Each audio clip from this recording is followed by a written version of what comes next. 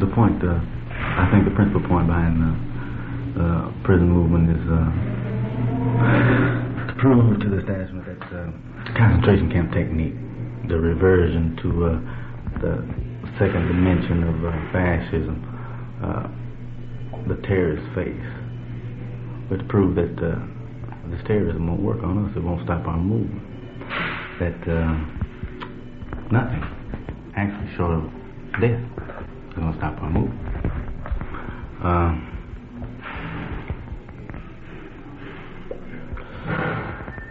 It's progress to the point now where the courts are they're in a position where they're not pressured into giving us some sort of appeasement, and that of course catches the prison personnel, staff, the pigs here up in Cross. They have no way at all whatsoever now to protect themselves except through sheer, brutal, open terror. You understand what I'm saying? The comrades here, the pigs feel the comrades here have lost their reservation, their hold. They still feel that? But they're convinced of it now. Maybe not till last week. Right. I'm talking about the whole state. I'm talking about throughout the state. You've heard about their intentions to strike. They intended to strike and ask for increased wage. What do you call it? The hazard pay? Wait. It catches the prison pigs up in a cross. They know that the courts are in a mood now to appease. They also know that the comrades don't fear the courts any longer. That forces them to revert to terrorism. Not terrorism. Just 2 days ago, they beat one black almost to death in the hospital. One of the things that people on the outside are wondering is how you can use your case and other cases to work as an organizing tool. Without without bypassing all means, legal means, court means, mass action, and stuff like that. How can people on the outside? What kind of things can they do to make real changes in that kind of stuff and put checks on them? Well, it fits right in with the monumental problem, the monumental historical problem, the antithesis, taken in whole. Our opinion is that the reason we haven't been able to move forward is because the left-wing factions can't unite. They just haven't been able to unite here in this country. Very few other countries. And we've been hoping that on our substructural level, the substructural level of the prison movement, we could possibly provide an example for the rest of the movement. And because the oppression of the need to unite in our particular substructural level is overt, clear. We're faced with overt, clear terrorism, oppression. And being that our need is greatest, we figure that we're hoping.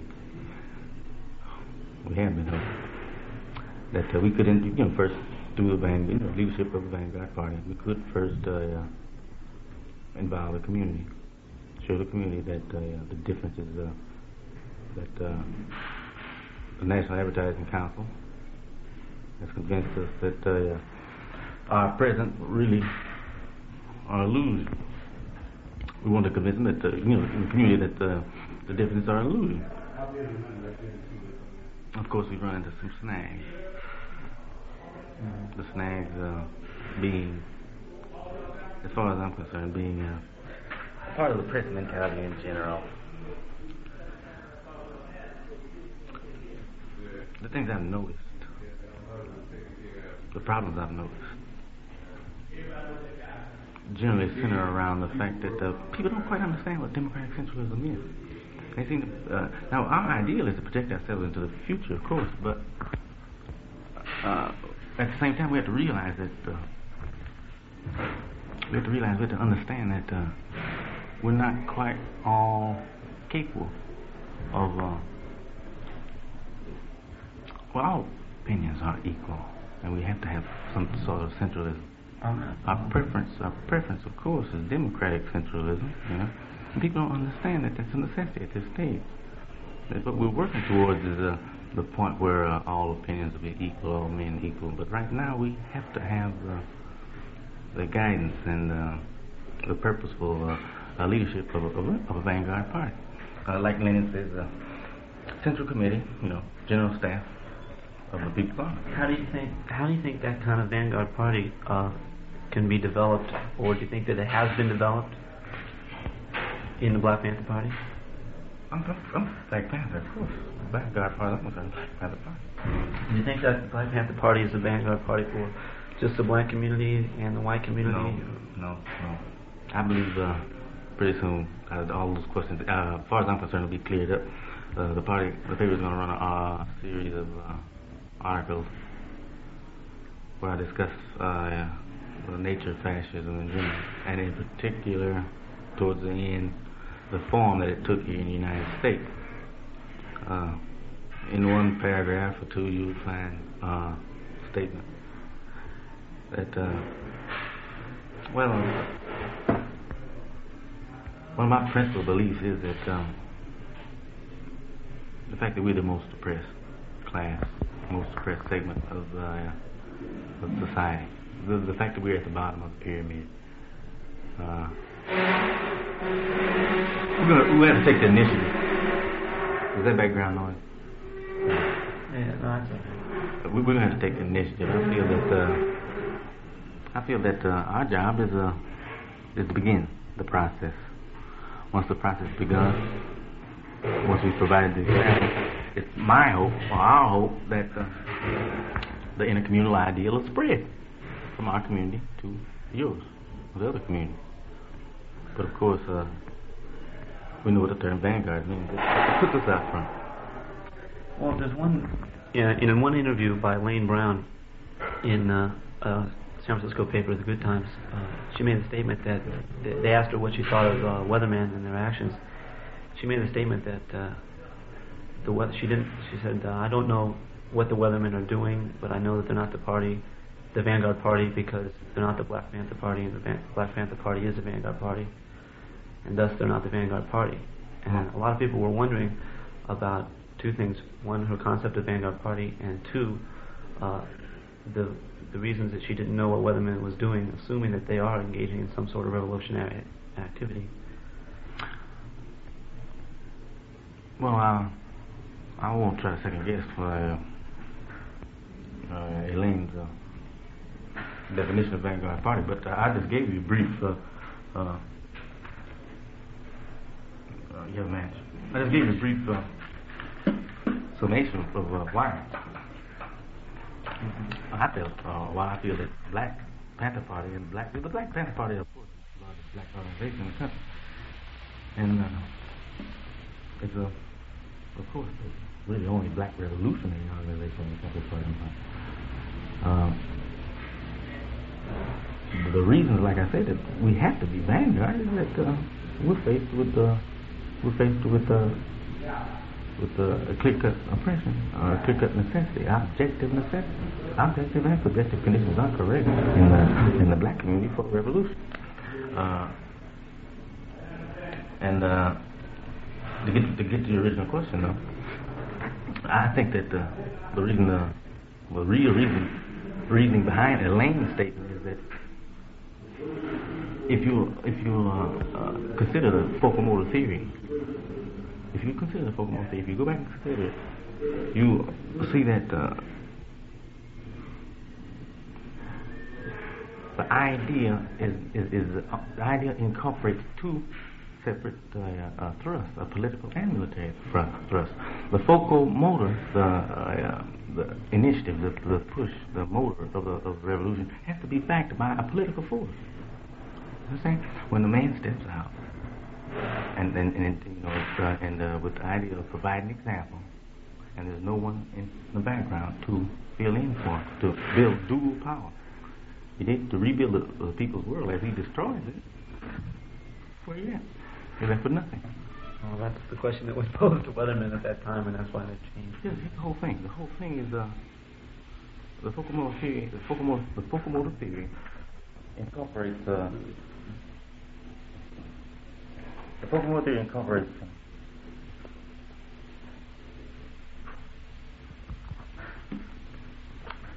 Well, it's a monumental idea that causes some understanding. The old CP attacks the Weathermen for being counter-revolutionary, and the basis for their attack, I think, is altogether incorrect. The real reason why they can't be and aren't more effective is that they have no organs for political activity. They have no political outlets. The point is, while destroying the opposition or the establishment's capacity to produce, at that same time, we're supposed to be also rebuilding the people's world. That's the political people's job. Yeah, in relation to that, there's a lot of, in terms of the white male left, particularly middle-class white male left, to many, the primary form of oppression to them is alienation from life in general, and seeing genocide go on in front of their eyes, and them in a position of powerlessness, even if they wanted to do something, although they've been told that they shouldn't.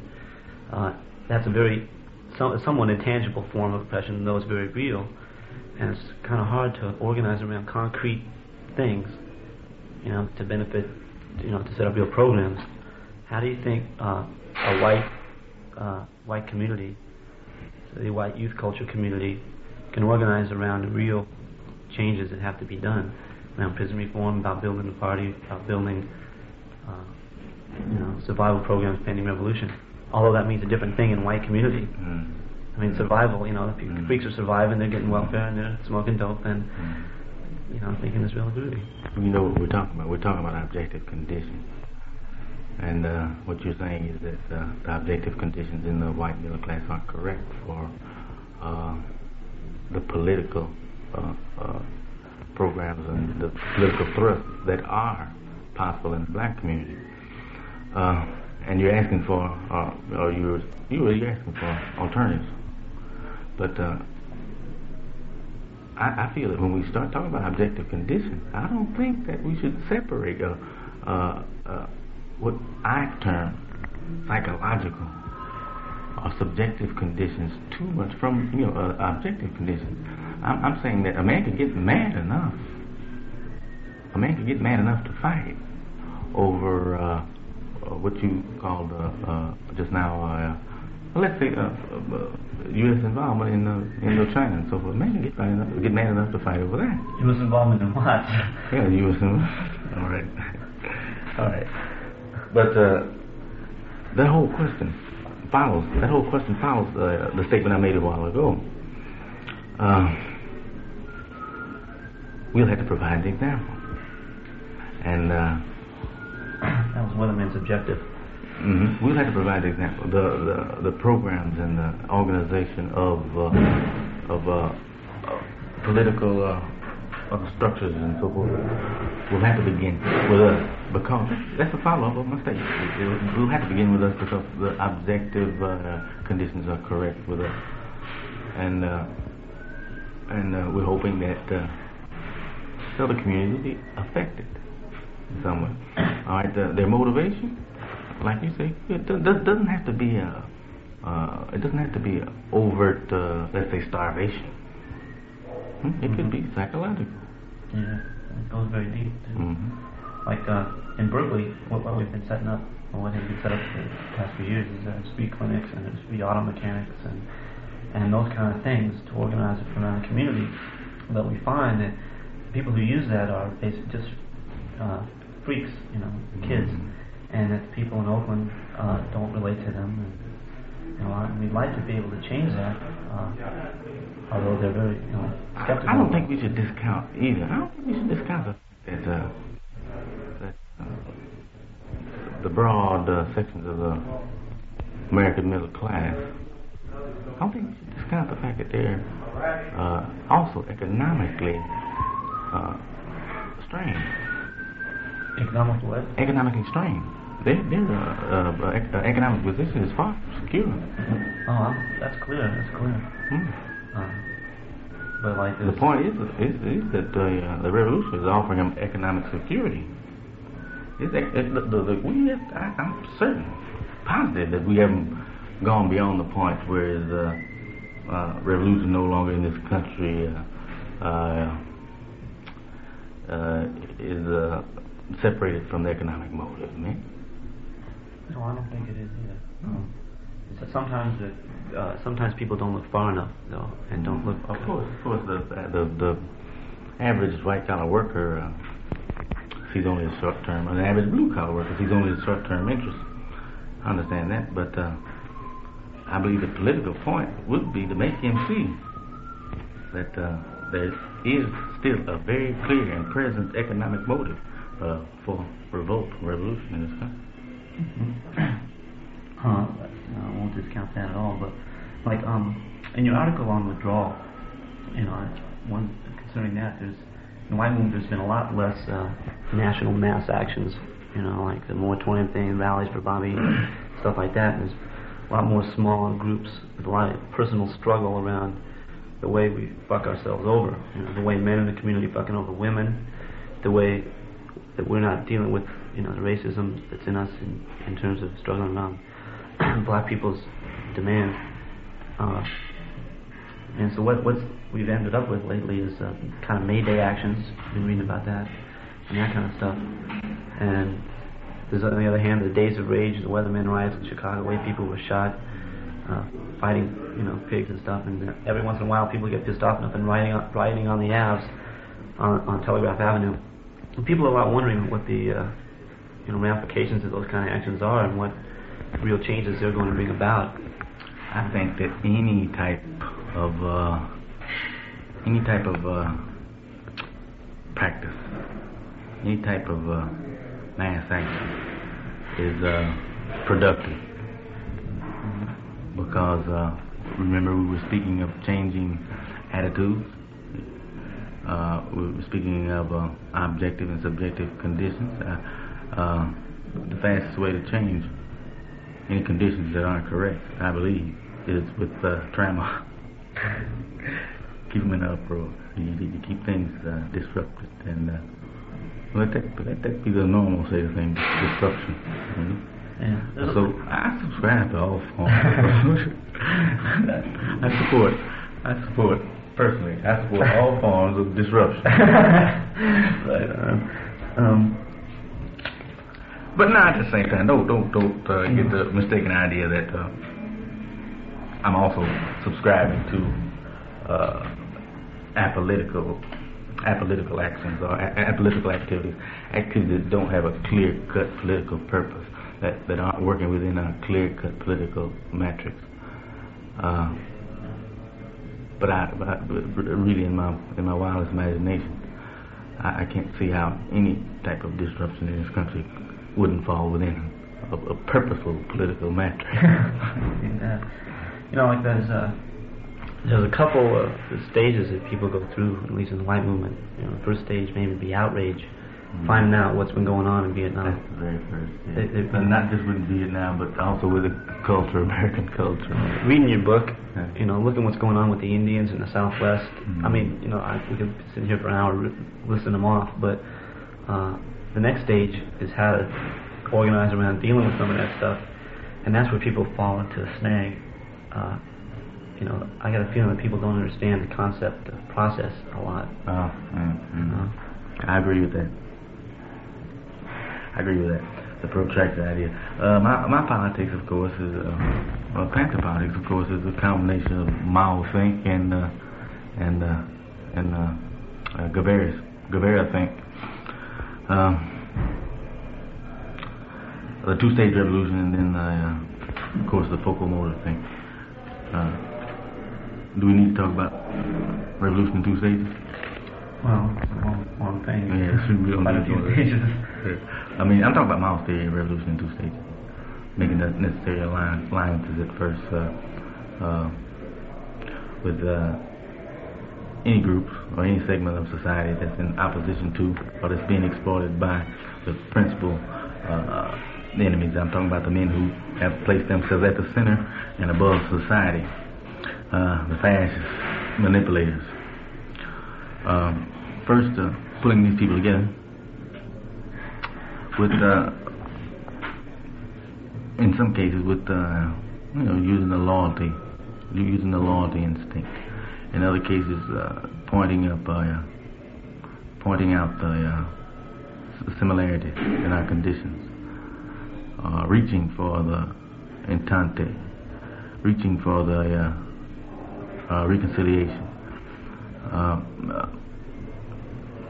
That's what I think of in terms of mass action. But following the mass action and the destruction of the unrighteous.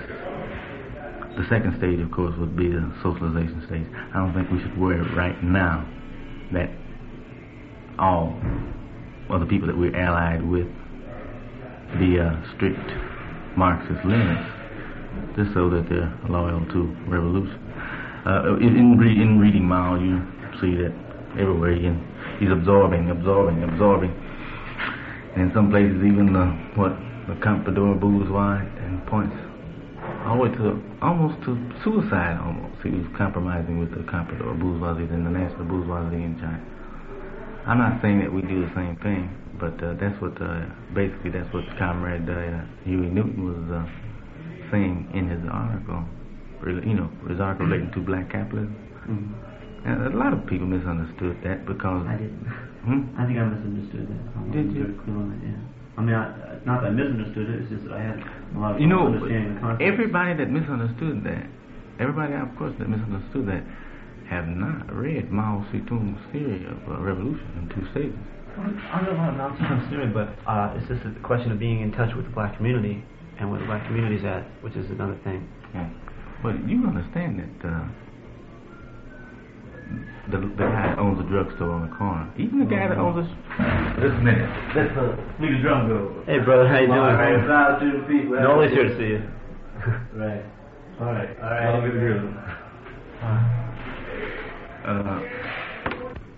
I was right in the middle of another. Drugstore on the corner. Yeah. Even the guy that owns the shoe factory. I'm talking about the black. They aren't capitalists, of course, because where did they buy their leather from? Their rubber, their string? Where did they get the building from? Where did they the machinery? Did he? The opposition at present is that guy that's making the machine tools. The huge few families that own around the country. The men that send out expeditionary forces all across the world to rip off about 80% of the non-renewable resources.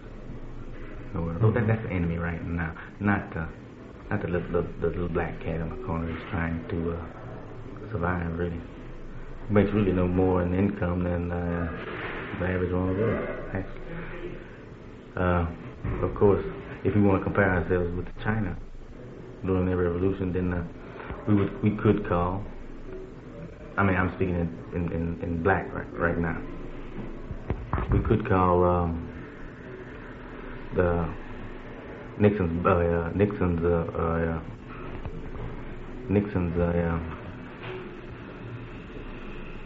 black capitalism, or Nixon's black capitalists. We would call them the comprador bourgeois.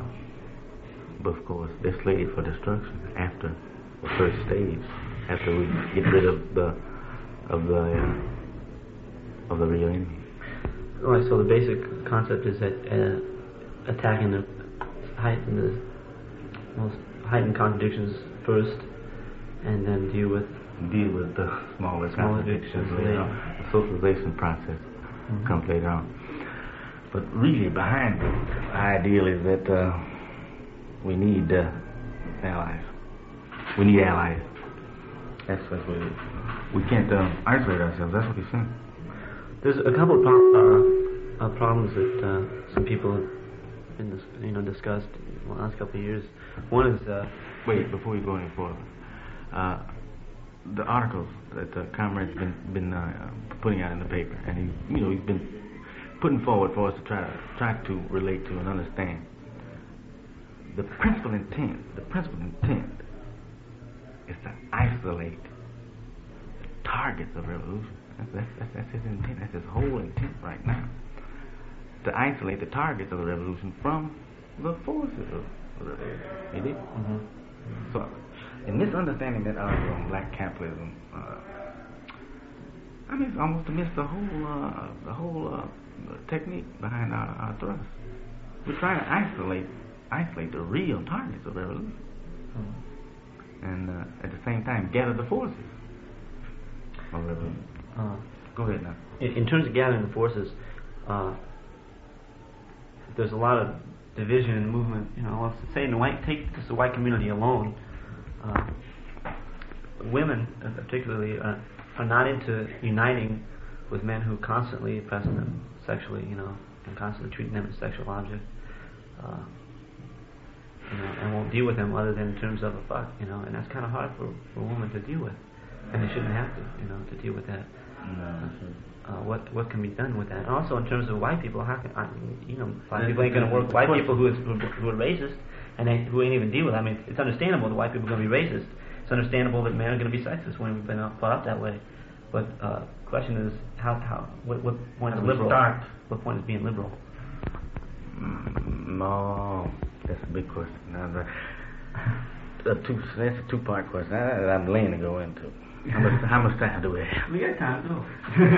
It's an important question. It's one of the most important in the movement right now.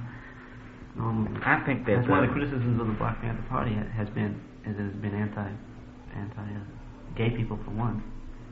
No, I don't think so. If you issued a statement that he's willing to join with anybody who's against the establishment.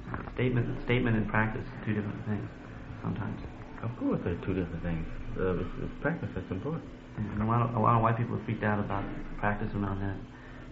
It happened around the Revolutionary Constitutional Convention and other. But do you understand that the term vanguard implies an attempt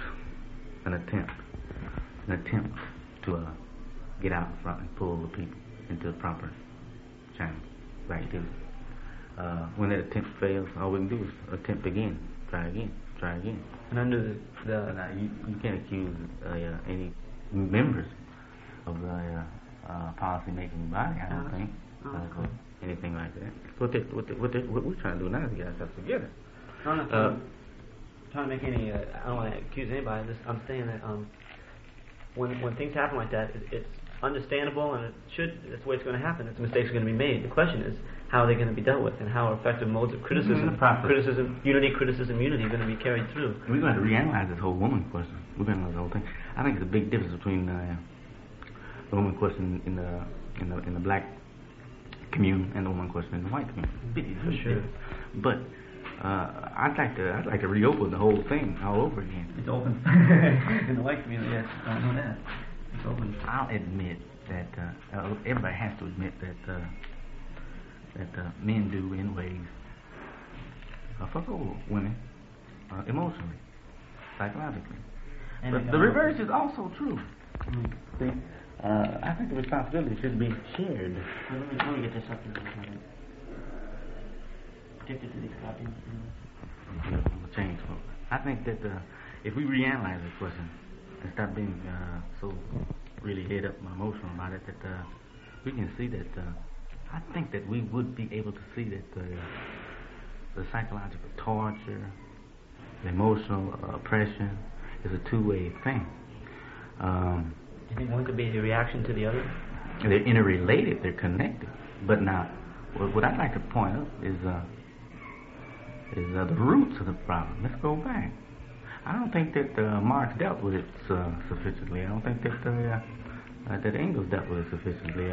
I'm talking about right now I'm talking about the nation of the family, the state, and so forth, from the beginning. I'd like you to consider right now the very first group of women, or let's say the first woman, or the first group of women. Do you think that any man at that time we're going way back, right? You think that any man at that time could have talked his woman into destroying his child or destroying their children?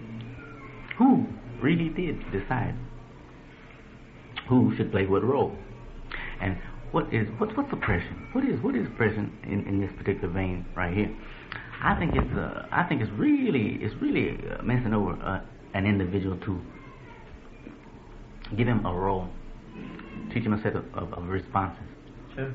That he will not later on be able to live up to, and that's what's been happening throughout history with this role. Yeah, people understand where that comes from and who benefits from that that extensive labor force of all these women staying home cooking for Rockefeller. You see what I'm saying, man? It's a possibility that somewhere way back down the long line that a female came up with the idea of oppressing us by putting us out there on the hunting ground to match our skills and strengths with animals. Put us out there in the field, right? Yeah, a lot of it's also the question of who's winning and who's losing. Oh. Well, I was saying, I think that if we reopen the whole question, launch a brand new dialectic and try to rediscover all the ways that we are fucking over each other, oppressing each other, that we'll find that we have very little to accuse the other of. And that's particularly so or true with the black community. What Huey's comments in the write up on Sweetback, I think they were pretty poignant and pretty clear. In our case, with the black subculture being a matriarchal culture, in our case, it is the women who are going to have to stop emotionally oppressing their sons and emotionally designating roles that further enslave or that further oppress us. What he was saying, I feel, in essence, was that the only way that the black woman is going to ever be liberated is standing in the arms of a liberated man. And the only way that can ever take place is for to raise a liberator instead of a coward. A lot of women find it impeding the efficiency of their social practice when they're working with men, and men will not relate to them as comrades. They find it hard, if not impossible, to do good political work. How can that be resolved unless the men start dealing with the stuff that comes down? I consider myself the focal motor, and I won't go any farther. But I have no problem whatsoever in relating to women as equals if they can show themselves equal. But I feel that same way about men. Did you? I feel the same way about another guy. Yeah, but one of the reasons that women sometimes initially aren't exemplary revolutionaries in early stages is because they've been brought up in such a fucked up society, and the society told them, you can't make revolution. All you can do is wash dishes, and that gets pumped into your head so long that it's very hard for you to get out of that. I breezed over that too fast. Maybe I breezed over that too fast. I'm not going to ask you to wash any dishes. Any dishes we wash in our military safe house, we wash them together. I concede all that. If she's willing to stand beside me and pull the trigger, it doesn't call for more than 3 pounds of pressure to pull the trigger on a constructed rifle. In political discussions about what. And I'm speaking strictly from the military. Well, say we're in a military situation and there's men and women involved and decisions made to do something, or is being made, and women are intimidated from speaking, and men are pushing a lot harder and stuff, and not paying attention to what the women are saying and not giving validity to the women's ideas. That's not valid at all. You cannot ignore an individual that's standing beside you with a gun. You just cannot do it. I'm saying this, that it's impossible for a man to fuck over a woman if she's got a gun too. You dig what I'm saying? I've got a gun, she's got a gun. I cannot push myself in front of her. No, That's a physical impossibility. Well, even say putting out a newspaper, when decisions are made, political decisions that are made that could have far-reaching effects, and women are intimidated from saying they might not have a gun, but they're intimidated from psychological intimidation from the past, things from the past. It's heavy. It's really heavy. I understand that, but I'm saying that the only way we can begin to resolve the contradictions is with the practice. And I'm saying that the first step in that practice is so-called activity, revolutionizing activity. It's also true that one thing was when you're say you're in a military group, it's very clearly important that the people know and understand and can and love each other and engage in that kind of activity, and that or live a normal life in spite of the fact that there's war. I'm saying, look, like you say, it's heavy. Wrapped right up with this same question is another problem that we as blacks have. The ideal of just what is disciplined behavior, and what is authoritarian behavior. The average black will he's repelled by the ideal of discipline. I'm talking about the ones in the movement now. I'm talking about the conscious brothers. They find it hard to discipline themselves and relate to the fact that structure has to exist for anything purposeful to go forward. The two things are wrapped up right there together. In the woman question, the way things are going to usually generally end up is that some man will be heading the cell, and the contradiction will start right there. But the two questions are wrapped up. The question of discipline, the need for discipline in order to move forward with the real purpose, and then the question of how did and why did the male end up in that position of trust, a position of power, or the position where he was, where he is giving orders. It's a complicated, heavy thing, but I think that we're going to have to learn to reconcile ourselves with the fact that from the smallest units, from the smallest cells on up, we're going to have to relate man, woman as equals, and it won't be easy. It's got to work itself out. But the only way it can really work itself out, I'm convinced, and I sure hope nobody mistakes this as male chauvinism of any type. But I think the only way the problem is going to be resolved is that women become more aggressive. And I'm not talking about aggressive in the sense of being counterproductive, man, and disrupting.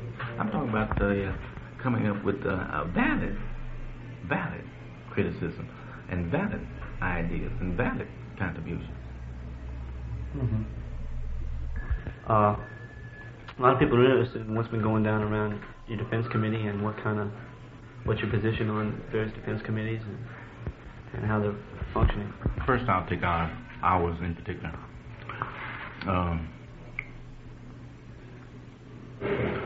Our ideal at first was to involve, of course, the order came down to involve the community as much as possible, to give the community the responsibilities that we felt would help involve them in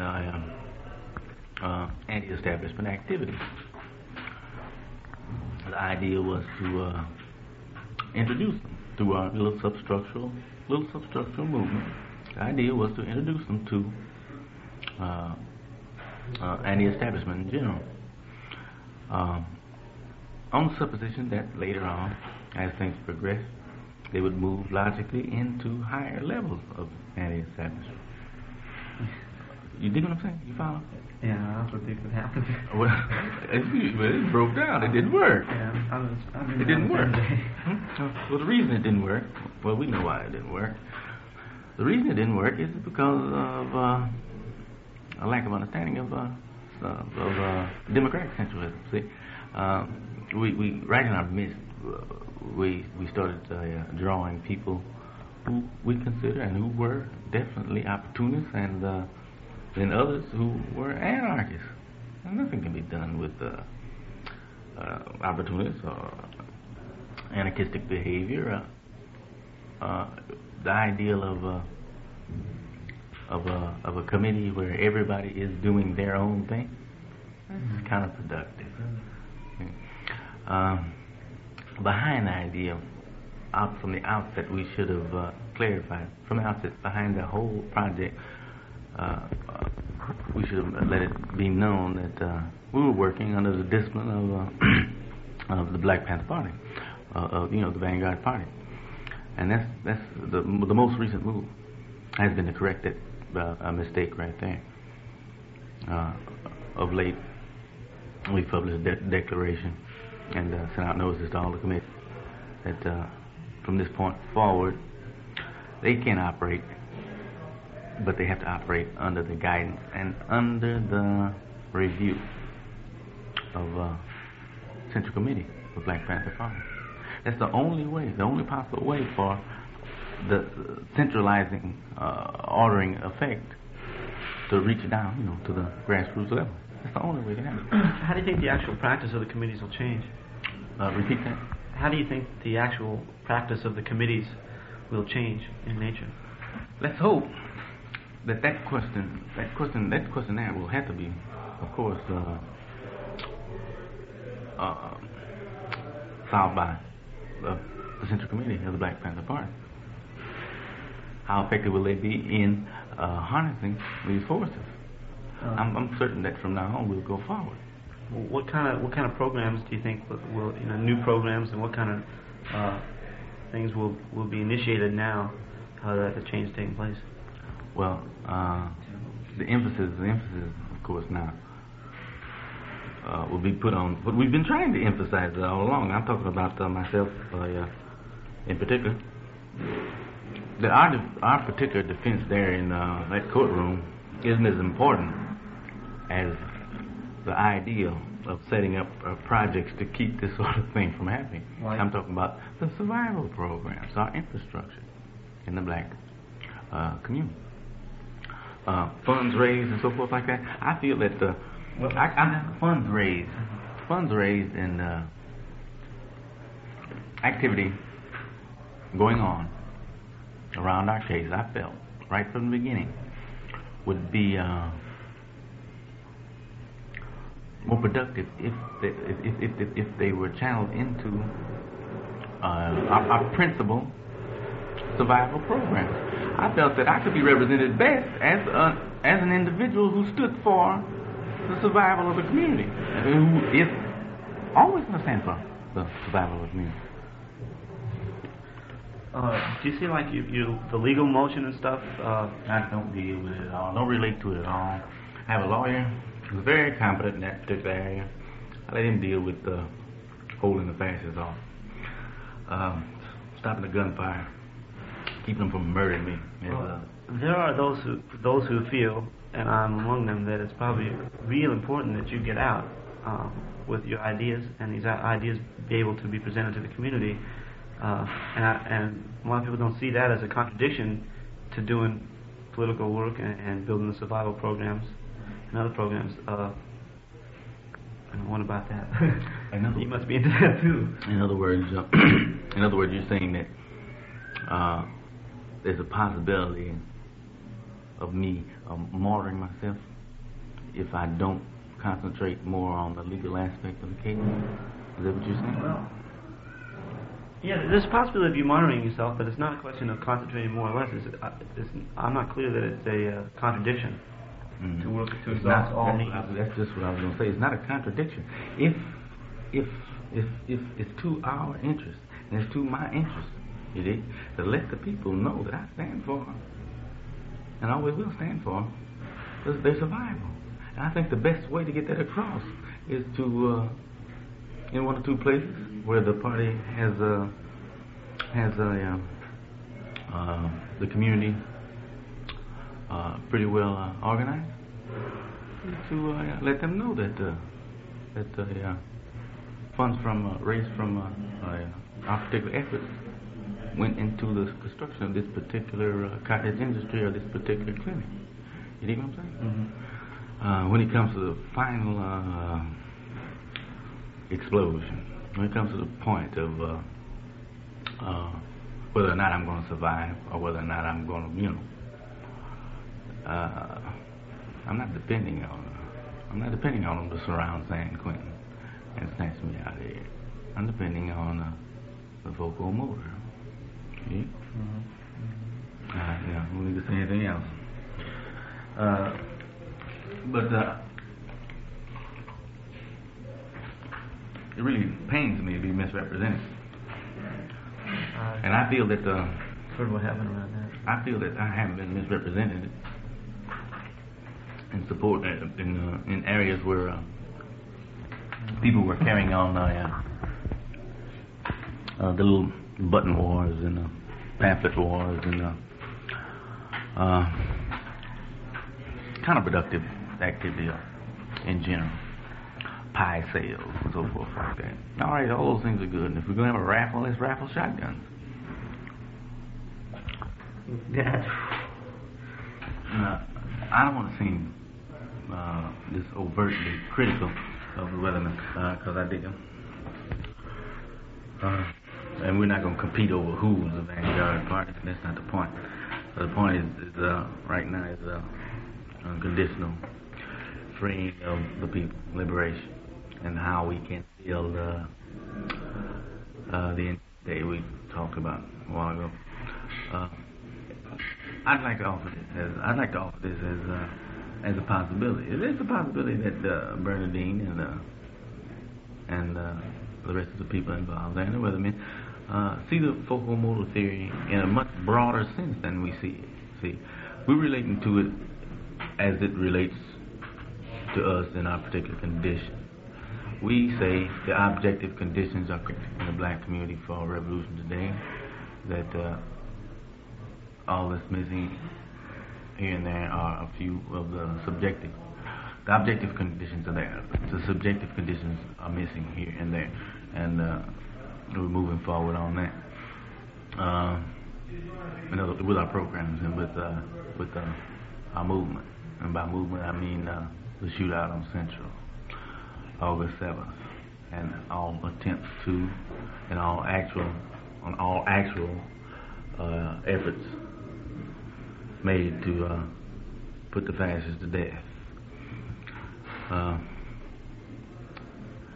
But like I was saying, perhaps the weathermen do understand the focal motor theory and are looking at it in a much broader sense than we are.